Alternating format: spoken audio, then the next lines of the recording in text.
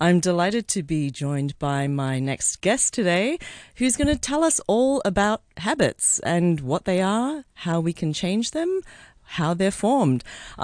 Welcoming to the studio now Dr. Maggie Burnett, Program Director at the Academy for Sustainable Communities at the University of Hong Kong. Maggie, welcome to the program. Thank you very much for having me. It's a pleasure. Yeah, it's great to have you here. Now, you and I met a few weeks ago when you ran a workshop at a conference we were both at called Creative Collision, and the workshop was called Hack Your Habits, which I thought was a great title for a workshop, very intriguing. So let's go back to the beginning first and tell us what are habits actually? Because there are things that we don't really consciously do, but suddenly we're aware that I have this habit of doing X. Yeah, no, that's absolutely right. So there's a lot of research on this. So the purpose of the workshop was to try to bring it to a level where we could all be aware of what it is we do every day. So essentially, really, a habit is something that we do, a behavior or an action that we do every day that we don't realize that we're doing it. That's where we're now on autopilot. Mm-hmm. So, for example, you get up in the morning, you brush your teeth. Very often you just do it automatically. It's not a conscious decision. So you might actually walk from the bathroom through to the other room and ask yourself, did I just brush my teeth? And you might run over your teeth and go, oh yeah, I did. As opposed to a decision or a choice we make that is a conscious decision. So the habits, what that does is it actually makes us very efficient, because we don't waste time and energy thinking about every single thing that we do every day. It's not a conscious choice. So our brain actually helps us to be more efficient. Okay, so how do we actually form habits? I mean, is there like a bit of brain science about habits are formed? Oh, yes, there is. There's a lot of research. And actually, I just want to say, first, the little academic part in me has to say, there are a lot of theories about our behavior and how we sort of automate this behavior. And there's things called like the expectancy theory of motivation. And there's the values action gap, which sort of examines why is there a gap between what we want to do and what we actually do, right? So that's where this kind of exploration of, okay, what is in that gap? And then there's also theory of planned behavior and lots of research on motivation. So trying to bring it down to this, how do we actually make a decision every day? Well, in order to save time and energy, it is in the brain, where actually we embed pathways that are actually stored in the center of our brain in order to help us to get through the day efficiently. As opposed to, well, actually what it does, it actually frees up the prefrontal cortex. Mm-hmm. That's where complex decision-making takes place. So it frees up that part of the brain to help us to confront these problems and challenges that we meet every day so that we can actually solve those problems. So our brain is designed to kind of help us be more efficient. Like our brain is not going to go, let's take the most complicated route to this, to achieve this task. No, in fact, actually, we find the easiest ways to do things. And then because we repeat that, the brain says, okay, now we know that, let's store that somewhere. And now you just efficiently follow those pathways without consciously thinking about it. Really interesting. So why do we then have bad habits? As the song just said, what we label bad habits, or is that just a false label? That's a good question in itself, because some habits for some people might be not so good, but for others, actually, it works. I think really what it comes down to when we say it's a bad habit is when it is really detrimental to your health, mental, physical health, or you might actually be causing harm to someone else. So we often think of smoking, right, as a bad habit. We often think of reaching for junk food as a bad habit. However, junk food once in a while can just be a treat, and that's okay. But when it becomes a bad habit, it's because you're doing it so often that it's having an impact on your health. You might be gaining weight or something like that. So the idea is that we want to understand how that habit is formed so that we can really be aware as to how to unpack it or hack the habit, right, so that we can change it. Okay, so let's get into hacking your habits. I mean, if you had a habit that you want to change, how would you go about changing it? Where would you start? Well, it's interesting. There, in the workshop, actually, I asked people, has anybody experienced or going through the process of mindfulness? So that's where, it helps people to be in the moment, to be a little bit more aware and really look at your surroundings as to how that might be impacting you for whatever reason that you're exploring that. Now, what the scientists actually say is add curiosity to that exploration. So when we go to the state of curiosity, we're actually a little bit more in a positive state of mind, but also fairly neutral, because we want to eliminate the judging part of our brain, which is also a whole nother science, is that we judge and we come to some very quick conclusions, when actually what we want to do is step back, not judge, be curious and start asking questions. So why am I doing this right now?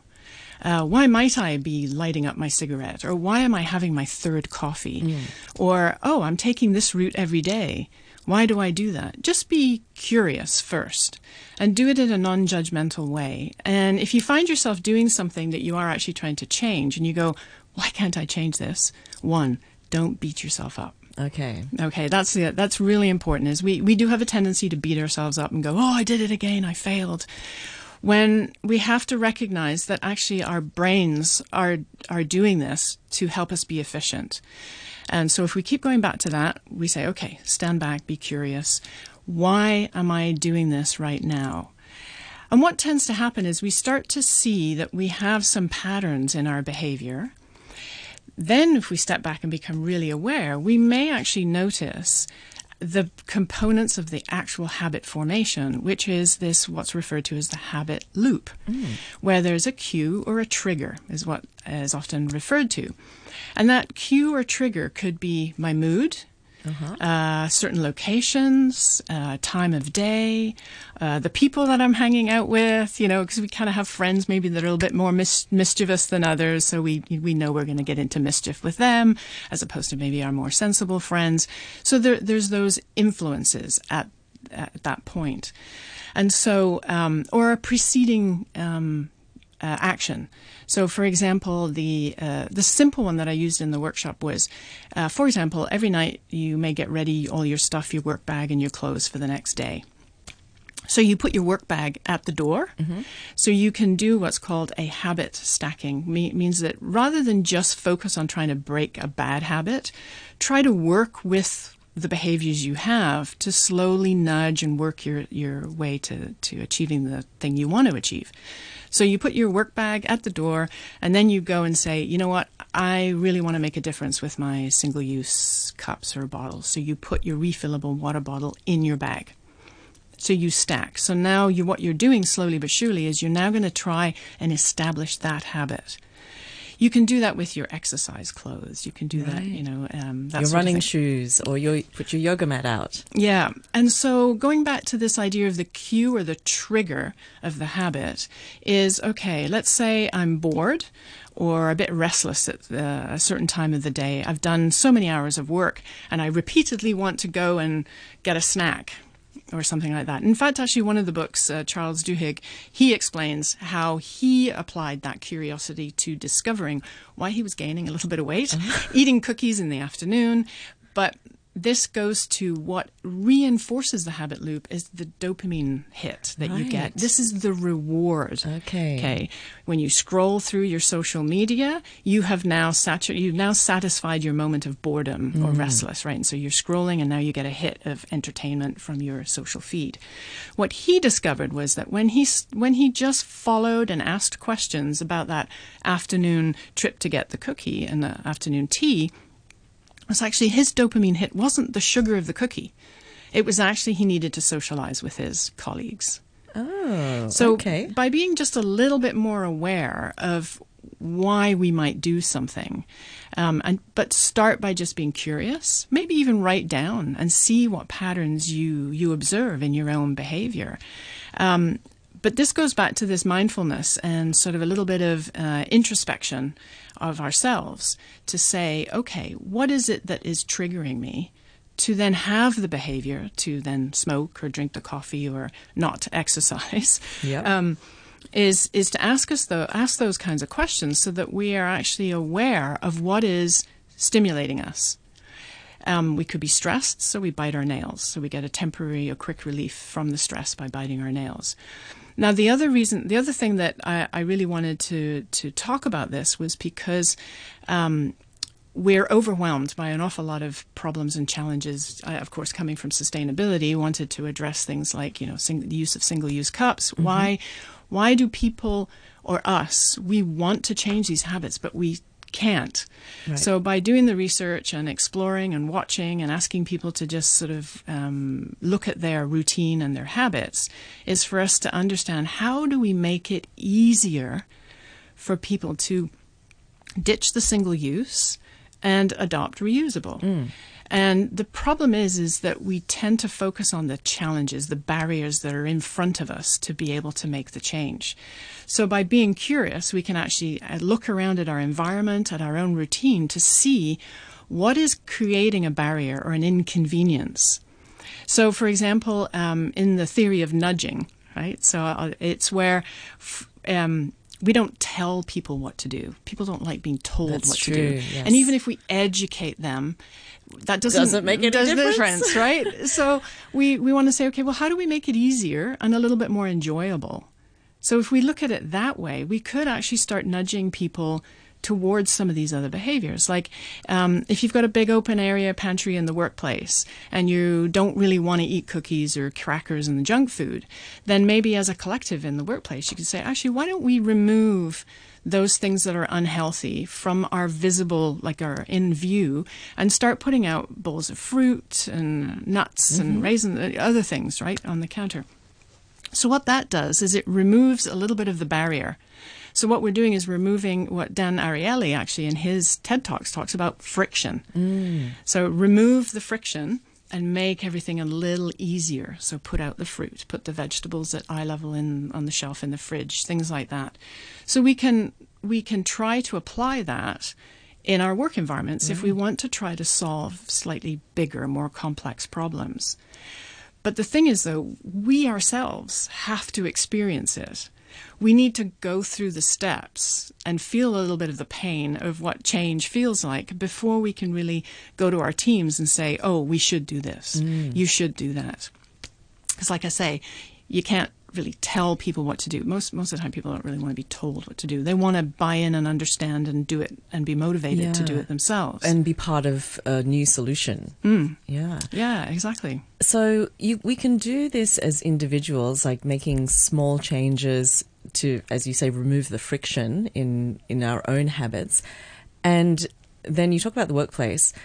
In a whole society, if you wanted to change a habit, for example, in Hong Kong, the plastic bag, single-use plastic bag thing, that was more of a penalty kind of a movement where you've got to pay money, and people then decide, is it too painful for me to pay 50 cents or now $1 for a plastic bag? And I think it was kind of effective because people care about their money.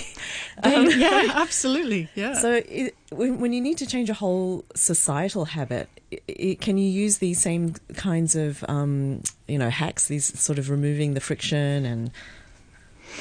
Yes, absolutely. In fact, actually, that's a great example of adding friction. So it hits the wallet.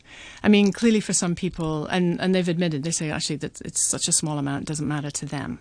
So, again, there's a bit of a disparity on who it hits, but it's very effective. And that's why we want regulation policy in some areas where we go, look, we're not getting the change that we really want or we're looking for, so we might have to actually just force it a little bit.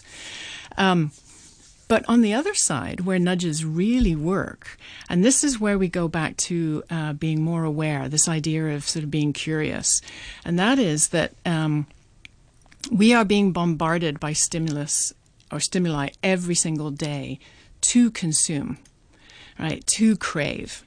So if you think about, for example, in the marketing communications sort of promoting of products field, they understand this science very, very well, and they've applied it very well. So think of it this way. When you go to the checkout counter in a grocery store, right, there's chocolate bars and That's very right. colorful candies Gum and at the eye level of children. Of children, that's true. They're Right? always down low. Because they know that in that last minute of the checkout where mom or dad are putting through their groceries, they're like, okay, I'm done, let's go. And the kid goes, and it actually has a name, it's called the nag factor. Oh, really? And so the kid goes, Mom, Dad, I want the candy. And they go, oh, no, we're done. And they just nag and nag. And because it's a critical moment in the process of the checkout, most parents will give in, right? And the psychology behind it is very powerful. And they put those things at the checkout counter for that last minute impulse shop. So, and the other one is like junk food. It is designed for you to go back for more. So again, it goes back to, let's not beat ourselves up when we can't quite break certain habits, because we are actually being stimulated to do that. And through the marketing and even the single-use cup. So that is actually helping to reduce friction for us to purchase, consume, and use. That's true, yeah. So it's about convenience. So the more convenient something is, i.e. we are rewarded, then we go back and do it again. Just because it's easy for us as humans. Right. And humans are a little bit lazy. Yeah, no, right? We are, absolutely. And I think we just have to accept that and work with it. That's great. So Maggie, if people want to find out more about habits and, how they can hack their habits, what are some resources they could go to? Oh gosh, I for this workshop I tapped into Dan Ariely, who's a behavioral economist. He does absolutely fantastic TED Talks. You could start there if you like to listen. There's 3 books in particular I think did a good job of distilling the theory for us to understand this behavior, and that is Atomic Habits by James Clear, Grit by Angela Duckworth, and The Power of Habit by Charles Duhigg. I think he was kind of the first one that really put it into a book that people could really pick up and go, oh, this is really interesting, because he related his own journey of being curious about, okay, why do I have this? Why do we have these habits? Why can't we get people to sort of change their behavior? So there's a lot of research, a lot of science, but it's just nice to have it put into books that we can all just pick up and read easily. Yeah. Exactly. Well, this has been wonderful. Hopefully any listeners out there who want to change some habits have a bit more insight into why they're behaving the way they are and how they can change it. So Maggie, thank you so much for coming in, and thanks for joining us today. Well, thank you very much for having me. It was a pleasure.